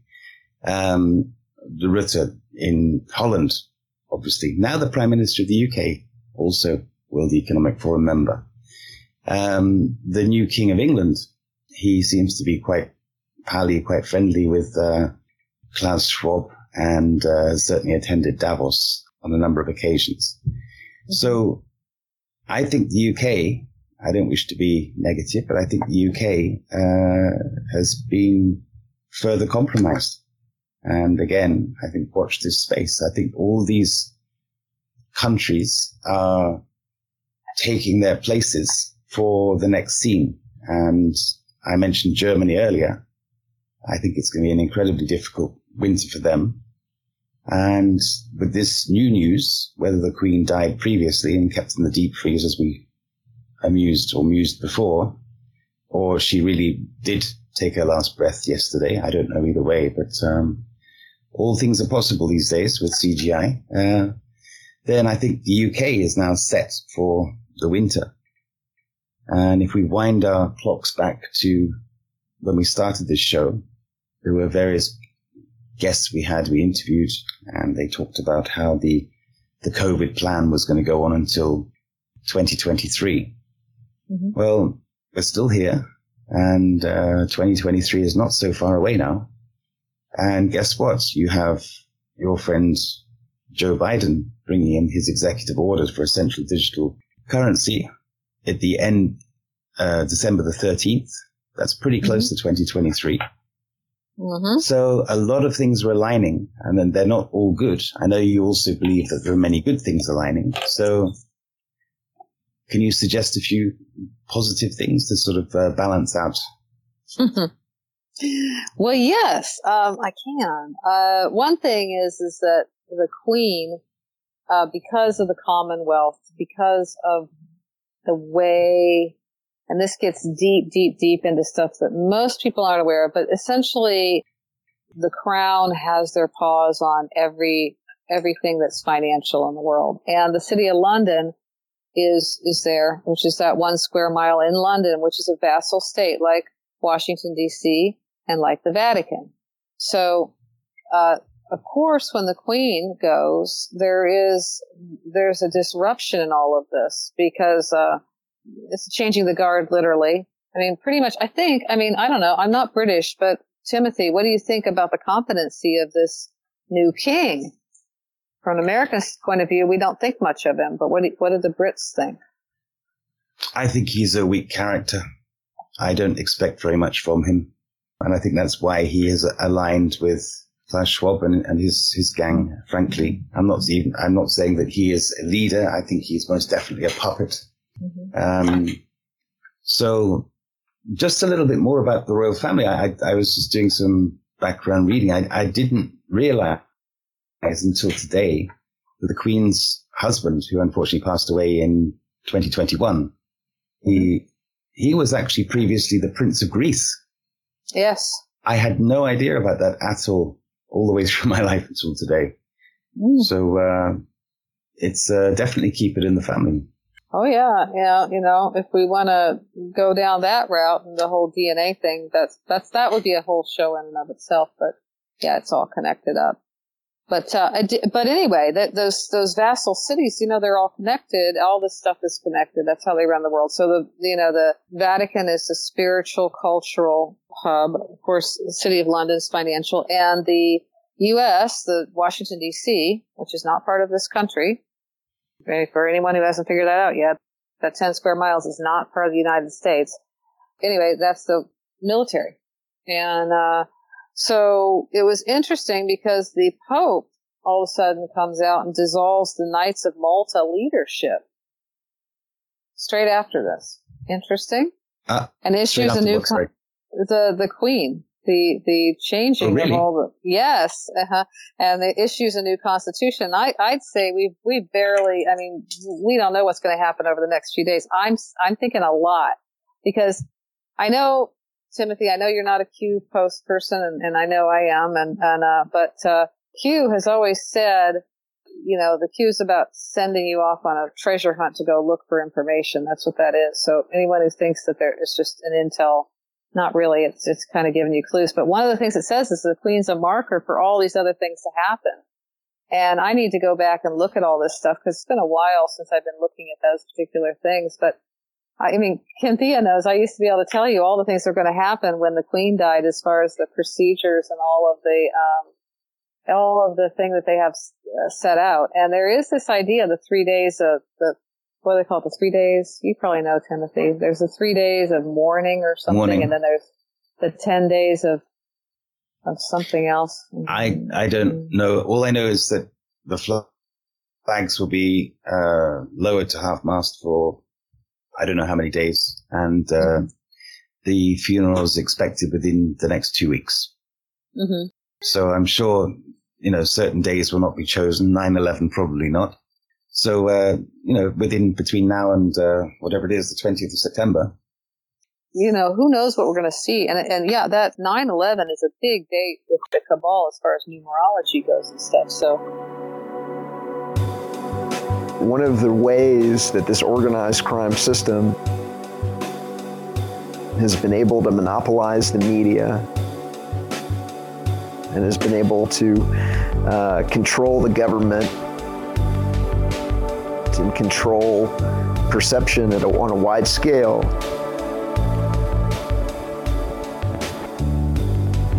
is because it's the banks at the core,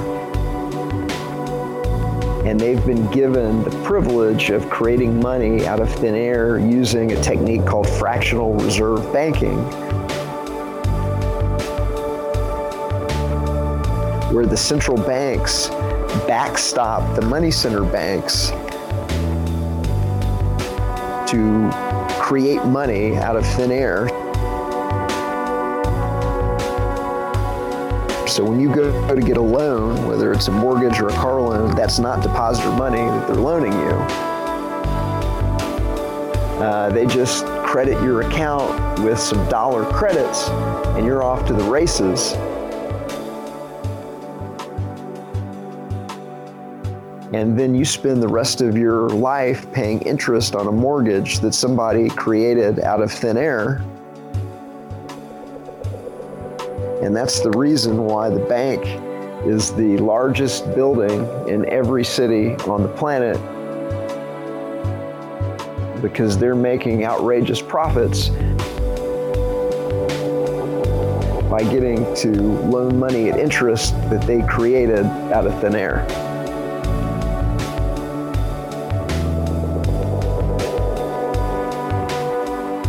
This is Etienne de la Boétie Squared, the author of Government, the Biggest Scam in History, Exposed.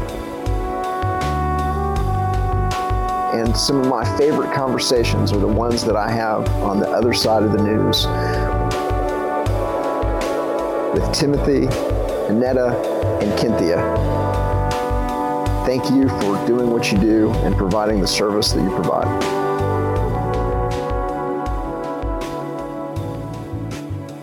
But yeah, the connections are amazing. And I mean, the whole thing with all the stuff with the money, I think we're seeing a major thing. There's also the idea that on a chessboard, and this goes back again to the strategies and the art of, the law of war, and in fact, the art of war too. The queen protects the king. So the queen has gone and the king is no longer protected. So what's going to happen? Because the king is now Charles III. So now what do we have going on? I think that we're going to see quite a showdown with this, because this is actually a chess move and she's no longer there. I do think there may have been agreements made that were certain things weren't going to happen until she passed. And then once she passed, all bets were off. I think that's maybe what we're heading into. Maybe I'm wrong. Maybe I'm right. One very practical point is that her face is still on an awful lot of banknotes around the world. Mm-hmm. So if they're all going to come out of circulation and then new ones go out with, let's say, Charles's head on it in those 14 Commonwealth countries, for example, to say the least, then maybe that's a perfect opportunity to do it in a digital way. So there's some alignment, even from the conversation we've had this evening. Yeah, and maybe, there's other currency systems that may come out. I mean, clearly we are having a collapse of the central bank. Now, I believe it's controlled demolition, totally. I totally agree. But nonetheless, it's coming down. The question is, some people feel, oh my gosh, the sky is falling Chicken Little. And some people, like, I'm on this side, that say, it must come down. All these systems must come down. All of this must come down in order for a better thing to be replacing it. But what's the thing that's replacing it? This is the big mystery. If you believe in the orchestrated plan, that these things are controlled, that somebody's controlling this and this is all happening, then the idea there that they've got something else waiting in the wings would make sense. But we don't have evidence of that necessarily. We have some, though. Like, for example, those debts being the Danske Bank, forgiving 90,000 customers their debts. That's interesting. That happened this week. Yeah, that's pretty strange. There must be a really good reason why they're giving money away. Seems like a really strong indicator. They don't just give money away.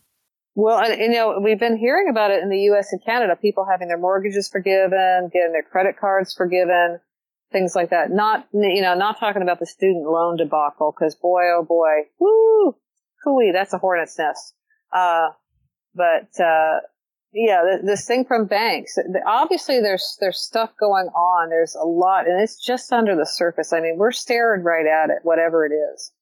So it smells to me like there's too much money in a certain place. They need to get rid of it pretty quickly. So how do they do it? They give it away and it's gone. Therefore, they don't have to account for it anymore. It's pure speculation. Hmm? One of the other things I was going to say, going back to the Queen very quickly, is that obviously her reign, was her platinum year, so 70 years. Her reign was pretty long, and it encompassed all sorts of world events. And with the amount of territory and land that she has claim to around the planet, it's debatable whether she owns it or not, but the point is has claim to, then surely her passing may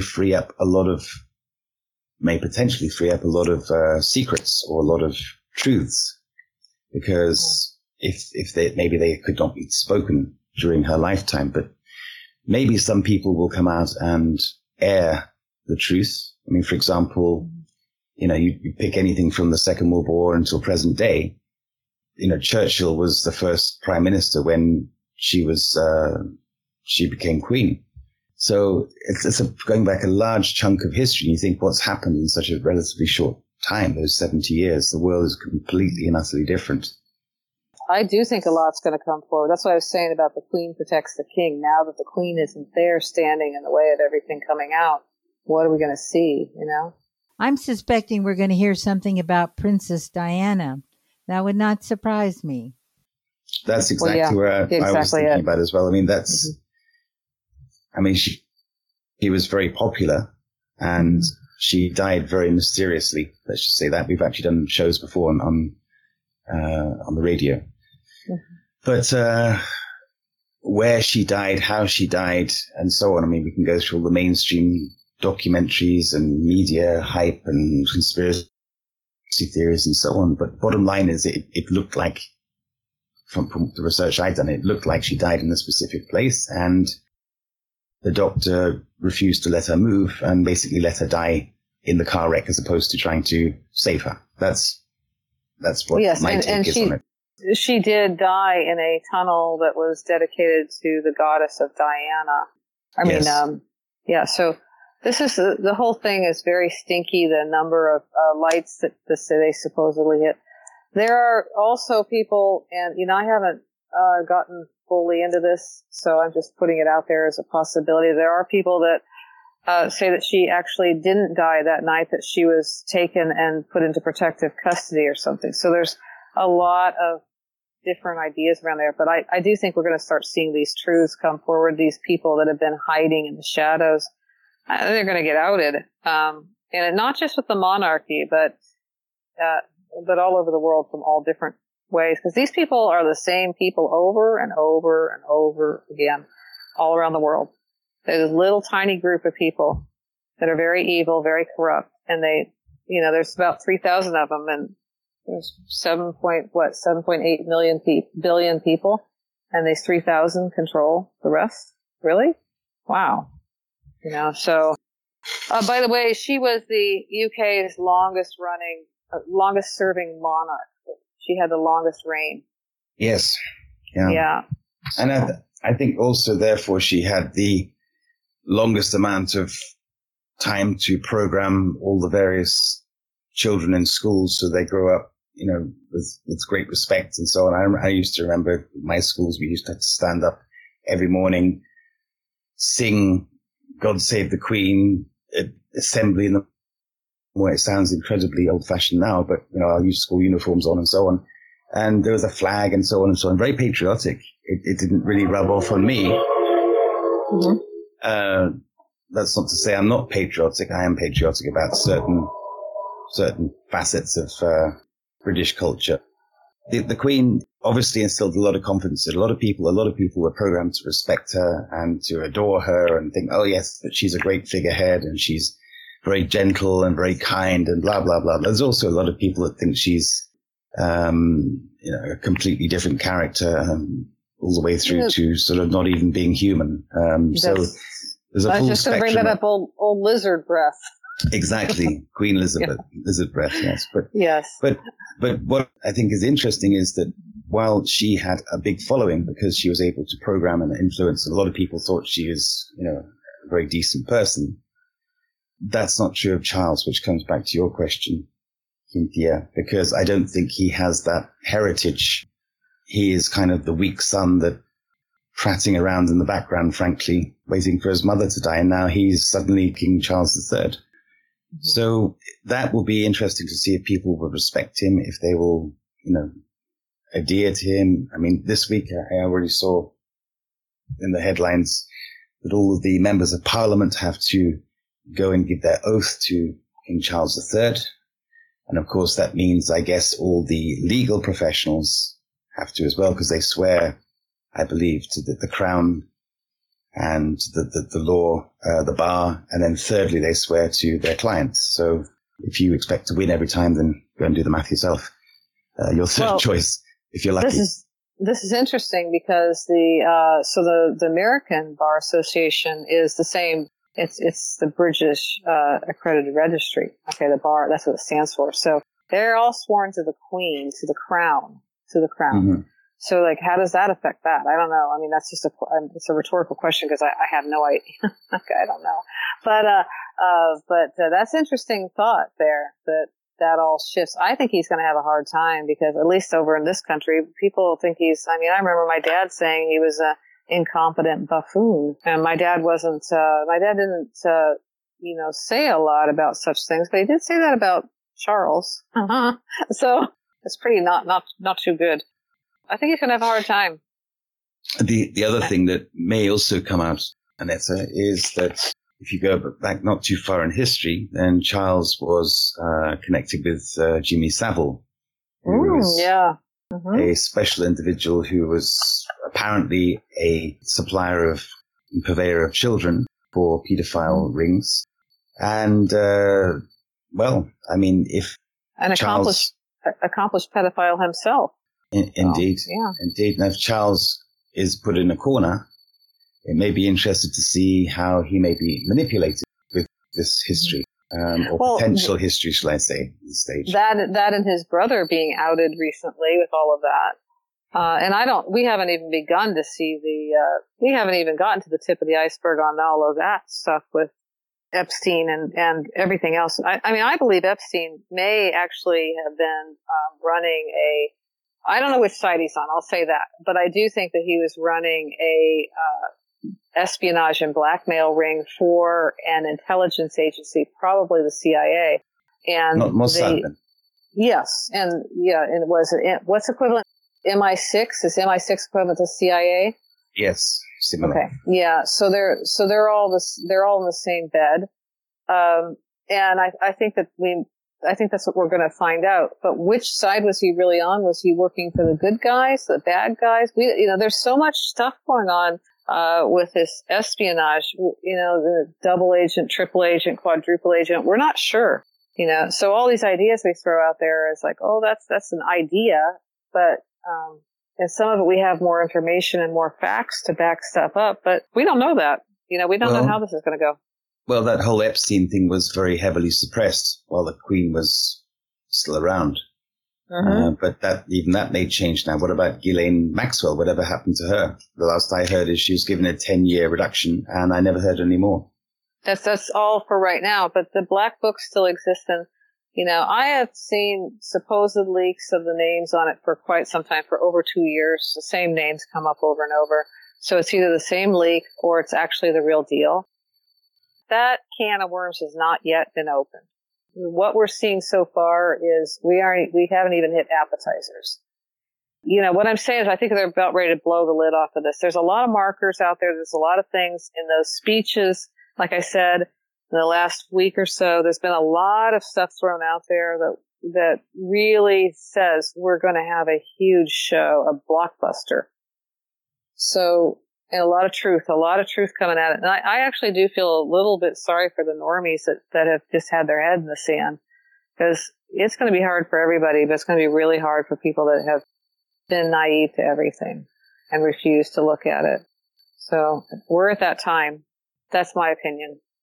I'd say not just those who are naive, but those who are highly intellectual and in a sense very arrogant about their view. That they're so convinced that they've looked at the data. Yeah. That's going to be a real blow to their sense of self. Well, and we know I know from the Q post, the suicide week. Are we at suicide week? Are we just at the beginning here? Are all of a sudden, we know about the resignations, that there's just been these, like 1,600 resignations of huge CEO people. They aren't resigning because they want to. Things are being taken out. Things have been happening for quite some time. And again, none of this reported. You'd have to really be tracking it to even know that this is happening. It doesn't negate the fact that it has happened. Here we have this. It's like, are we about to see that? Or is the suicide, is it from people that can't handle it? Or is it figurative and not literal? I don't know. I think people are really going to commit suicide, but how it works out. When some of this reality comes in and the cover's blown for these people that have been hiding in the shadows, it's going to be a very unpleasant world to live in, because people, especially with this pedophilia and all, when people find out all the crimes against children, they will not be kind to these people. It will not happen that way. Yeah, we're about to have that happen. And I do think the Queen has a huge thing. I think that was holding the dam, that was the finger in the dam. I believe that. I'd like to sort of think of positive things about her reign as well. And, because I've been quite slating, quite negative about it. But from afar, can you think of anything that comes to mind where she sort of brought peace to a war, or peace to a conflict, or brought resolution to something? Or can you think of any events where has she been totally inert and neutral, and therefore, on the surface, she's supposed to be apolitical, I think she's anything but. I was going to say, but she also met her prime minister every week for the whole of her reign. Yeah. I will say there was one thing I saw, and I saw it today, actually. I have to look it up. Maybe I can get it posted on the site. But she actually did call for the, I don't know what they call the guard that plays the music for her. It was at Buckingham Palace. And she asked when 9/11 happened, she asked that the Star Spangled Banner be played. And it was very, I know that she's in the group that had everything to do with that thing happening. So this is kind of an irony that, back then, but nonetheless, the people that were in attendance, the British people it was to this day heart-wrenching to see the pain that they felt for the Americans from that happening, and the empathy that they had for the Americans, the British people, the people themselves that were there. You can't miss it. And it was the Queen that did call for the playing of the American national anthem. So that's one. That's one. Well, another one is at the time when Cameron was the prime minister. He was not called to Buckingham Palace to dinner, but his deputy was brought to dinner in Buckingham Palace, and I believe I heard the Queen asked him, "Can you name, I don't know, 3, 5, 10 good reasons, whatever it was, why the UK should remain in the European Union?" And within a very short time, the whole Brexit movement started. And that was an incredibly tiring, boring period of time. Was it 3-4 years? I can't even remember, where people talked about nothing but Brexit in that part of the world. And then finally, it was Boris the Clown who was seen to be the one who made it happen. Now, whether that it is actually happened or if it was an illusionary thing, I don't know. But all I know is my passport is no longer a deep burgundy red. My passport is now a dark blue, and it's not part of the European Union. It's a British passport again. Personally, I think it's a good move. Mm-hmm. I don't think this centralization works at all. And I also think the European Union in particular is a very ill-founded foundation, which gives the illusion of democracy without actually giving any democracy at all. I mean, even if a member wants to speak on a certain day, they have to book it so far in advance. There's no spontaneity at all. You cannot react. You cannot be dynamic to other events in the world. So I didn't know that. It's quite interesting. And everything is timed, and everybody is told to shut up at a certain point. So for me, it's a union that works for the people running the union, and it's not a union for the people who are the everyday people who basically keep it going. This is interesting. I didn't think about that till you started to say that, and that is that the founding fathers in this country, when they set up the Constitution, it was for we the people. And I've gone over this before about that all the power emanates from we the people, and then the little parts are given off. And the federal was only to unite, so it had 18 enumerated things. But the founding fathers knew that the same thing that you wanted in Georgia, let's say, was not going to be the same thing as the people in Rhode Island. And so it's kind of like the EU, where what's best for the UK is not the best thing for Spain, or they're unique, each one of them.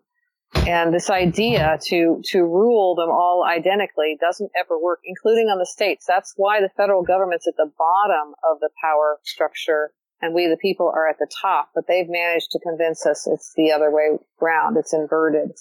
But the truth is our Constitution was written like that. And the EU, that's the reason I believe that things like the EU do not work for those reasons. So. No, it stands to reason. If you have a huge global network, for the very simple reason that, one country is cold, one country is warm. You have different customs, different religions, different cultures, different origins. you cannot possibly expect everybody to be the same. And if you do, then the general consensus I would venture to say is that most people would be more unhappy. But the more you can go sort of local, people can feel more themselves. They can have more independence. They can feel free. They can adapt to their surroundings more. They can just basically reflect their local surroundings. And therefore, their general level of happiness should be higher, I believe, and quality of life. So I guess the magic would be to find an organization where you can let people be how they want to be, but at the same time have underlying rules and regulations that are basically put in place for safety as opposed to control. But I mean, that would be a magical event, I guess. Well, I think the founding fathers had a good idea on how they had the enumerated things. One of the things was in this country, we have 50 separate nations. We have sovereign nations. Each state is a nation. And at the beginning, when the Constitution was written, we had different currencies, and they needed a way to have commerce between these. So in that way, a union like the European Union can be helpful because you can exchange the same currency, for example, if that works for that. But, and the idea also was like, well, if the British decided to come and overtake, or whoever, an invading foreign country comes over and decides to invade, Delaware, they probably don't have enough to defend themselves. But if you have the strength of all 50 sovereign nations together, then you have something. And that I think that's the good parts of a union. But the bad parts are exactly what you just iterated there. That's why it's important to have each country be America first, Russia first, Britain first. They know what's good for their countries. The governments in those countries, they need to be run by the people because they know what's best for them. And I mean, also just talking about I obviously I'm talking with bias about the UK, but the UK is surrounded by water, whereas a lot of European states are not. So sea fishing, obviously, is a much bigger industry in the UK. But of course, because it used to be part of the European Union, there were many stretches of seas where British boats could not fish because they had to stand down, go out of business, and allow foreign entities come in and fish those parts of the sea because, hey, it's all shared in the Union. And, that's absurd when you look at it from a UK point of view. But probably if you're in Luxembourg, where you don't, I'm being maybe black and white here and maybe a little bit mischievous, but if you're in Luxembourg with no sea at all, but you say, hey, I'm a member of the European Union and I want to go fishing, therefore I want my allocation of the North Sea around the coast of Scotland, for example. I guess that must have been possible. I don't know. I'm purely speculating now. But another point is we shouldn't forget where the EU came from, because it started off, I think, in the times or just prior to, my memory starts anyway, at the times of Margaret Thatcher. And I believe it was her, I may be totally wrong, I believe it was her that signed up to be part of the European Trade Organization, because that's what it was. It was an alliance for trade. And then you click a couple of decades later, or slightly longer, then the euro common currency began. And I think it's only in the last couple of years, 2 or 3 years, that finally the European Union, with its common trade and common currency, also now has a financial allocation for a future army, which is interesting. So a trade group now is at the point where they have money to put on the table to form an army. So things move in mysterious ways. Well, my bets are on we're going to see a lot of movement, and a lot of mysteries will be revealed in the next very short while. That's my bet. Okay. What do you think, Cynthia? I could speak volumes, but guess what? We're at the end of the show. Yes. So many thanks to our wonderful guest, Clay Clark. This was our 110th edition, The Fraudulent Reserve, and we wish you all a good night. Good night. Good night.